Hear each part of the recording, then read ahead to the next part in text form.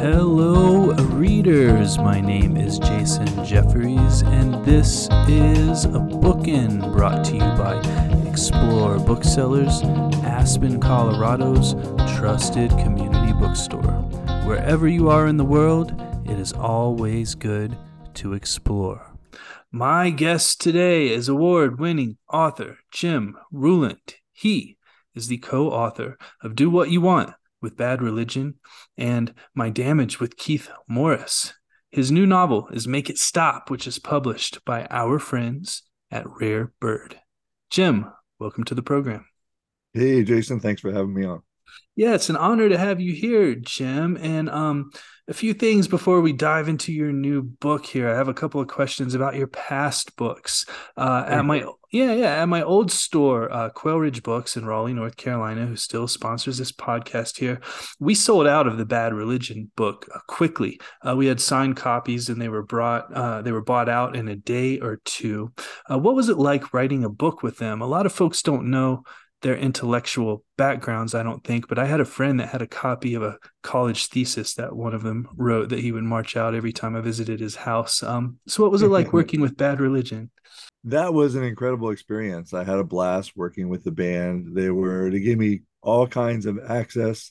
So I was able to hang out with them like before shows, after shows, at their homes, at their practice space, in the studio. I mean, it really was an all access kind of a deal.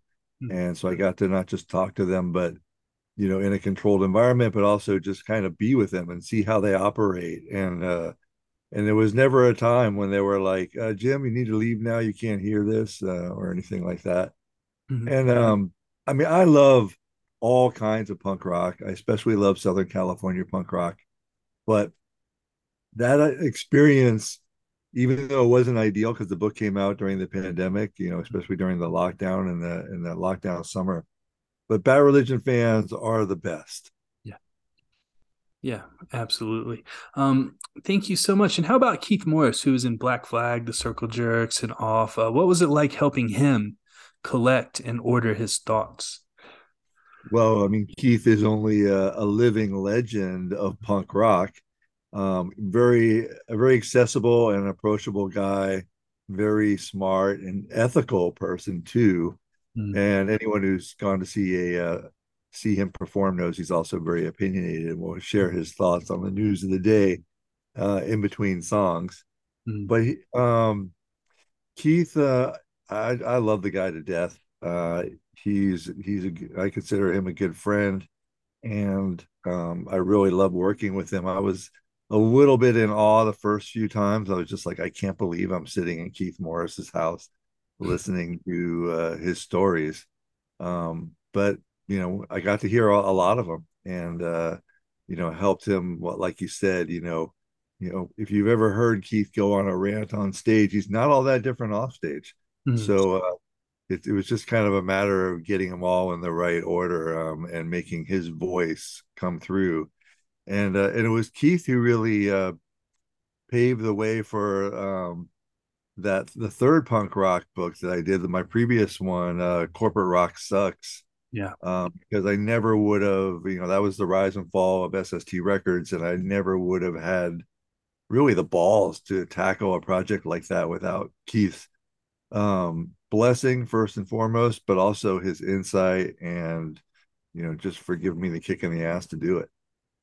Yeah, absolutely. And shout out to my friend and former colleague Matt Rydell in Raleigh, North Carolina, who read the hell out of that SST book and talked about it at every one of our staff meetings every morning. So, well, Jim, what do you think of this? Yeah, for sure. What do you think of this area where music and literature overlap? Why are there so many aficionados of this area? Because there are folks out there that will read anything and everything about the music business. Well, I mean, I think book publishing is a very antiquated model, right? I mean, the way it was set down in the 19th century is pretty much the way things go now, Mm. especially when it comes to a printed and a bound book.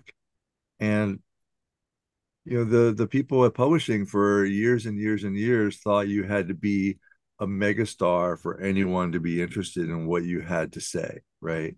You had to be a Bruce Springsteen or a Donna Summer or someone that had multiple hits and fans all over the world before publishing would deign to let you share your thoughts about that experience.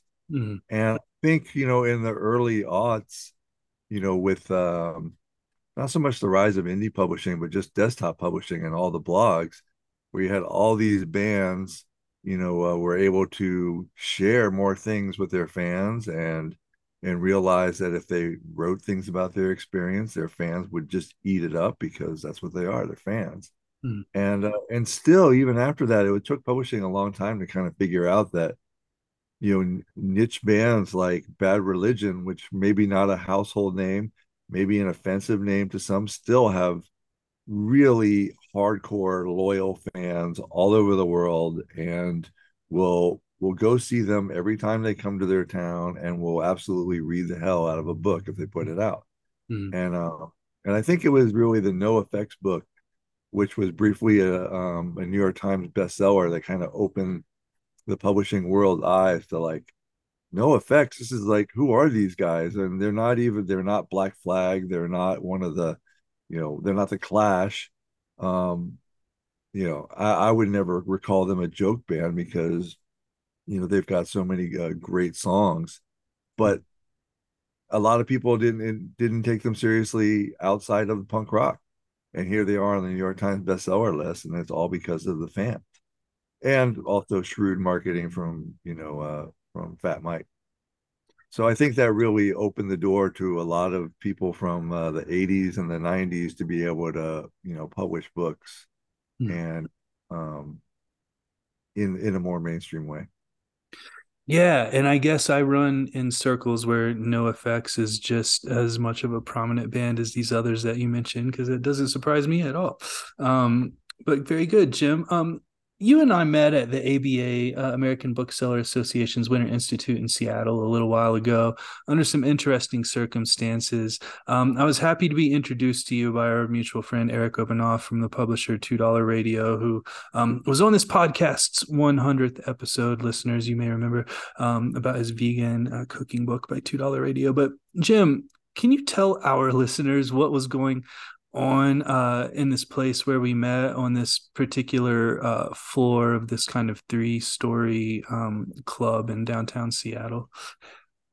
Well, I was really excited to get to spend some time with my publisher, Tyson Cornell. And Tyson was kind of on a mission to get everybody that he came into contact with to take advantage of one of the free tattoos that were being given away Mhm. um, on that floor. I think that's what you're referring to. Yeah. And I have a lot of tattoos, and maybe even too many tattoos, but I was not going to get a free tattoo at a booksellers conference on the second floor of a bar. And I suspect there are many 20 something booksellers who are a little maybe had some regrets the next day. Yeah, like 3 floors of open bars plus free tattoos. What could possibly go wrong, right? Right. I mean, they weren't GG Allen quality tattoos, but Yeah. not my style. Yeah, yeah, for sure.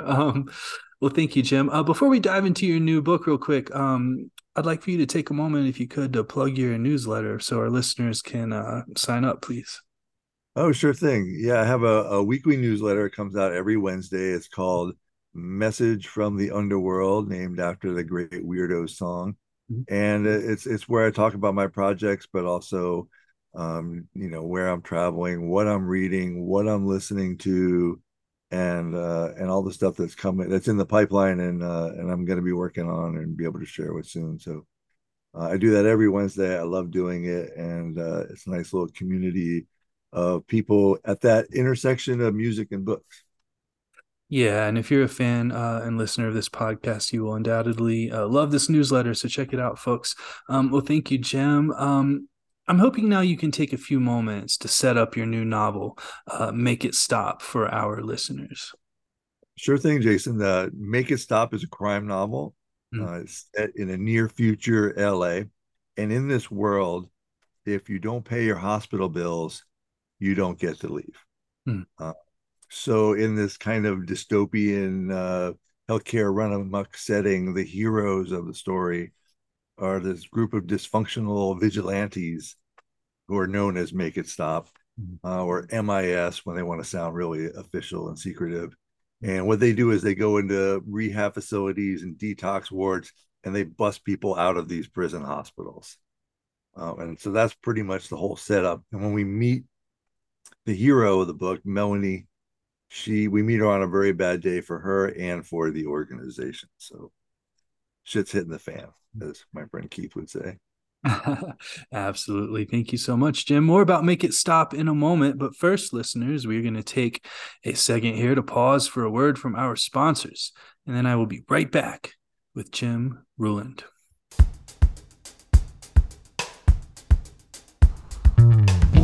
The Bookin Podcast would like to thank Libro.fm audiobooks for their sponsorship. Libro FM has the same audiobooks at the same prices as their major competitor. You know the name. But instead of supporting the Big River, you'll be supporting your favorite neighborhood bookstores.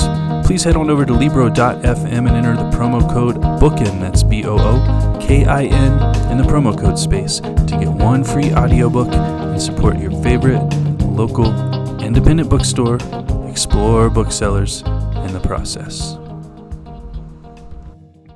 I'm back with Jim Ruland, author of Make It Stop, which is published by our friends at Rare Bird. Jim, what is the difference between an underground vigilante organization and a cult? Ooh, that's a good question. Well, one of the things that the novel deals with is sobriety, recovery, addiction, and battling those demons. I call it a dysfunctional vigilante group because they specialize in getting people out of detox facilities and things of that nature, and they're all drunks and recovering addicts and things like that. So they're good at it because those are their people, but they're also a wreck and on the verge of relapse. And I don't think it's a spoiler since the book starts off with Melanie drinking, polishing off some vodka before she busts into a rehab facility. But she's got her own demons as well.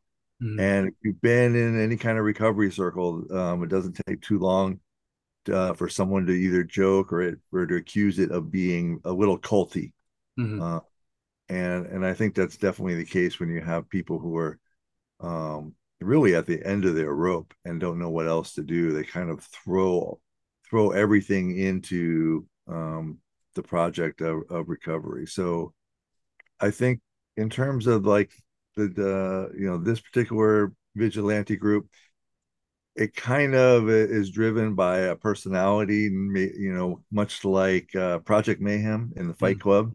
Mm-hmm. And that's also a good question. Is that a cult? Is that the cult of Tyler Durden? Mm-hmm. Or do they have like a really interesting um, ideological premise for the mayhem that they sought to unleash on the public?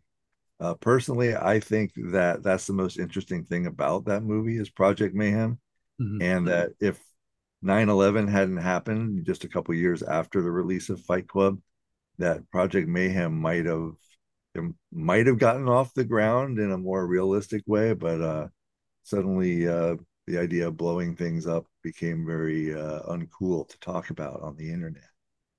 Yeah, absolutely. And listeners, Chuck Palahniuk, author of Fight Club, has been on a past episode of this podcast. Go check that one out in the archives. He's a really cool guy. Does a lot to support independent bookstores. Speaking of cults, Jim, there's a lot of interest in cults right now. A lot of books, fiction, nonfiction, television series, documentary series, etc., coming out about cults. Why, in your opinion, do you think people are so interested in this topic right now, or have they always been, and that's why cults are cults? Well, I mean, you're talking to someone in Southern California where I mean, I know we didn't invent cults, but we're constantly reinventing them, right? And especially here in San Diego, where, well, actually, yeah, not too far from um, the Heaven's Gate Mm-hmm. people, set up camp here. in the northern part of San Diego County. So I think there's always been an appeal. Um, I think, I grew up Catholic and I wrestled that with that on and off for most of my life, and usually going somewhere between hardcore atheist and more mellow agnostic. And for me, I'm a recovering alcoholic, and in my own sobriety, I knew I needed to, you know, get over my issue with God, because there's so much religiosity in recovery, especially in AA. You're going to church basements, for that kind of thing. Even if it's a mostly secular thing, there's still prayers, there's still a lot of God talk, Mhm. a lot of higher power stuff. So I think that everyone is looking for some kind of story to explain the things in their lives that they don't understand, and that Mhm. they want to understand. And a lot of people like me, or just have rejected religion early in their lives and are searching for something else. Yeah, absolutely. Thank you, Jim. Congratulations on your sobriety, by the way. And now I understand how you got out of that place without one of the free tattoos. It's all coming clear. a um, little clear thinking, yeah. yeah, exactly. Um, well, I'm interested, Jim, in the hospital in your book, and more narrowly, I'm interested in their payment system. If a patient cannot pay their bill, they cannot go home. Can you explain this system to us, Jim? It seems a bit counterintuitive to me, but I know our listeners are eager to learn more. Okay, so I was reading the LA Times a long, long time ago, Mhm. and there was this article about this maternity hospital in Nigeria where the women who had given birth to children were being held hostage. Basically, they were a ransom that they had to pay their bills before they would be able to leave with their children. Mhm. Thought, wow, what a horrible situation. That could never happen in the United States. And of course, I started thinking, well, could it? Actually, I can see certain scenarios where it could. Mhm. And the premise in the book, it's called conditional release, and that when you go into a rehab facility or a detox unit, you have to sign these papers for conditional release, which is maybe, I'm also a military veteran and I got in a lot of trouble. So the language of having your liberty restricted is pretty familiar to me. Uh-huh. Uh, so I came up with that term of conditional release. And it just seems natural to me that, as healthcare becomes more and more corporate and more driven by the bottom line and less about a desire to actually help people, that the people who are going to pay the stiffest price and the people who will have the most severe outcomes are the people who are most vulnerable in our society. And who's more vulnerable than an addict, or someone who is undergoing a mental health crisis, or someone who has brain health issues and chronic, behavior problems because of that. Those are the people who are going to suffer the most, and those are the people who um, they're so vulnerable because a lot of people don't care. A lot of affluent and wealthy people, consider them, you know, more like a cosmetic problem on the city. Not, they don't like looking at homeless people and emotionally disturbed people and people who are struggling. Um, so I think that's where a lot of those things all come together in this very dark dystopian view of healthcare. Yeah, thanks. And it makes sense that it was inspired by a hospital in Nigeria because I was thinking in capitalist America, this would never fly. But yeah, thank you so much.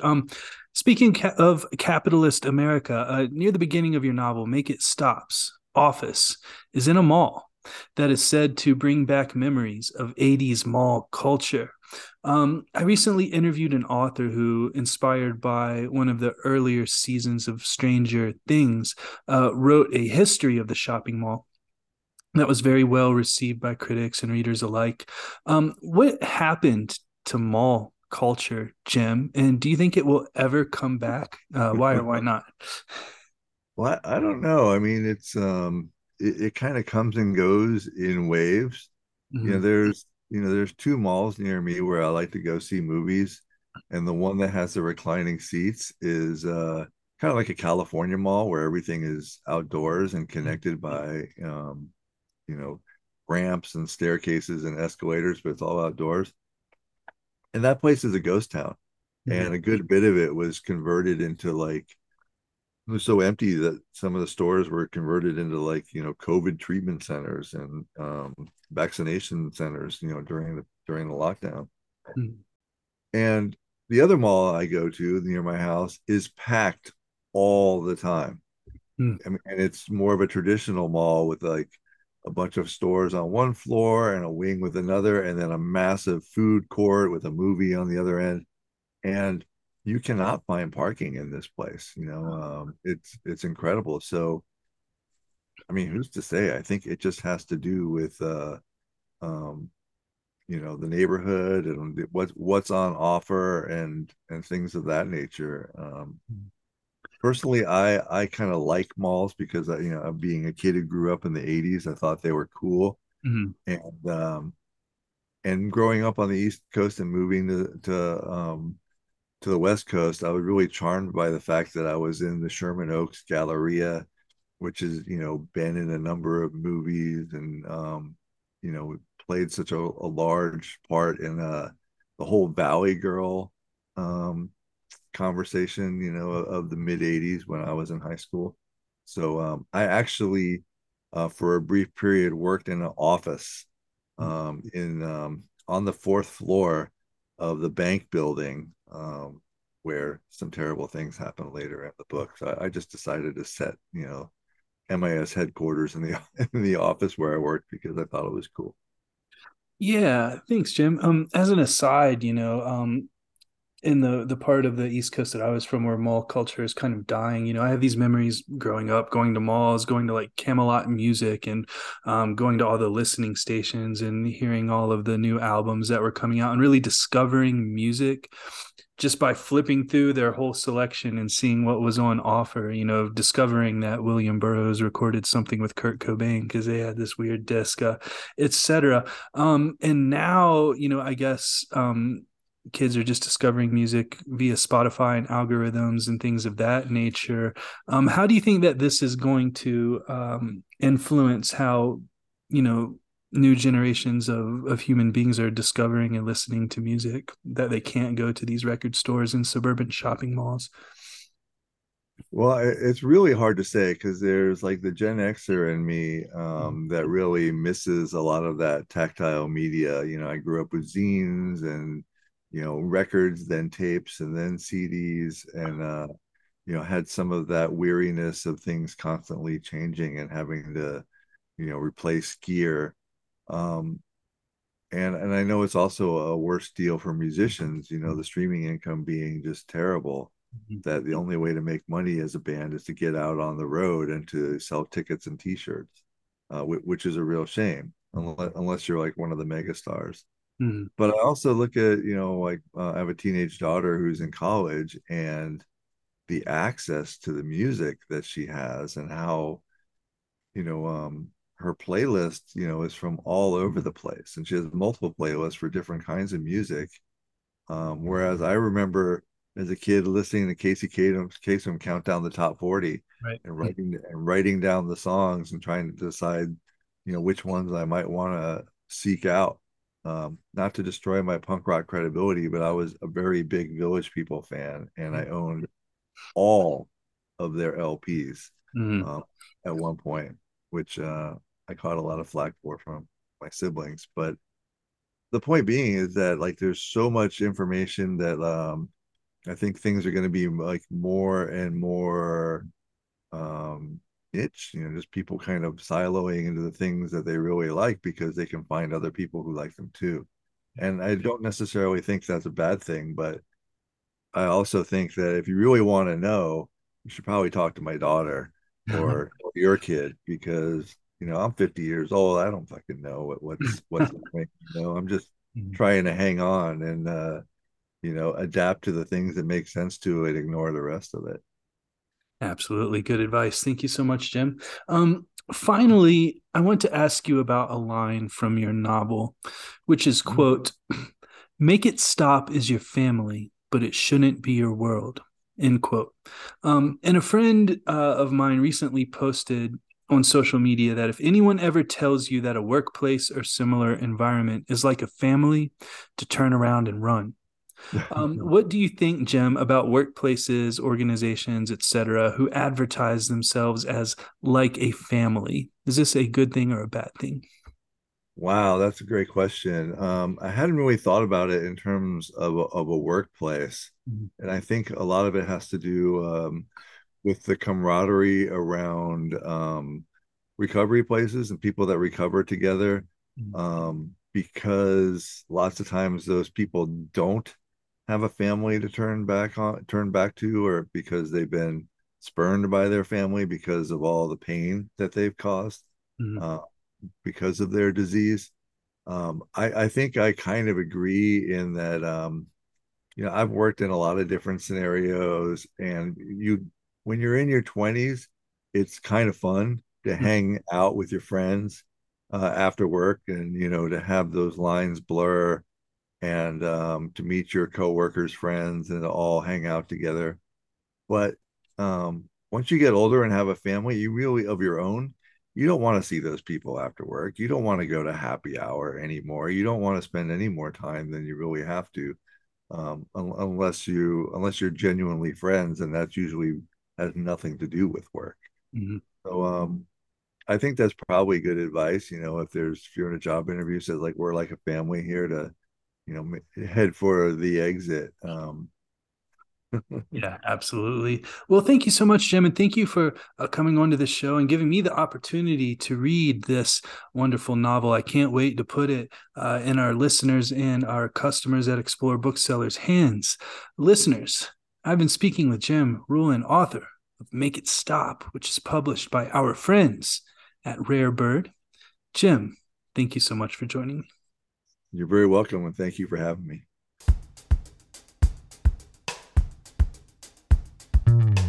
Once again, I would like to thank Jim Ruland for joining me. Copies of Make It Stop can be ordered from www.explorebooksellers.com with free shipping for members of Explore More Plus. I would also like to thank our sponsors, Libro FM Audiobooks. Please navigate over to libro.fm and enter the promo code Bookin, that's BOOKIN, in the promo code space to get one free audiobook and support your favorite local independent bookstore in the process.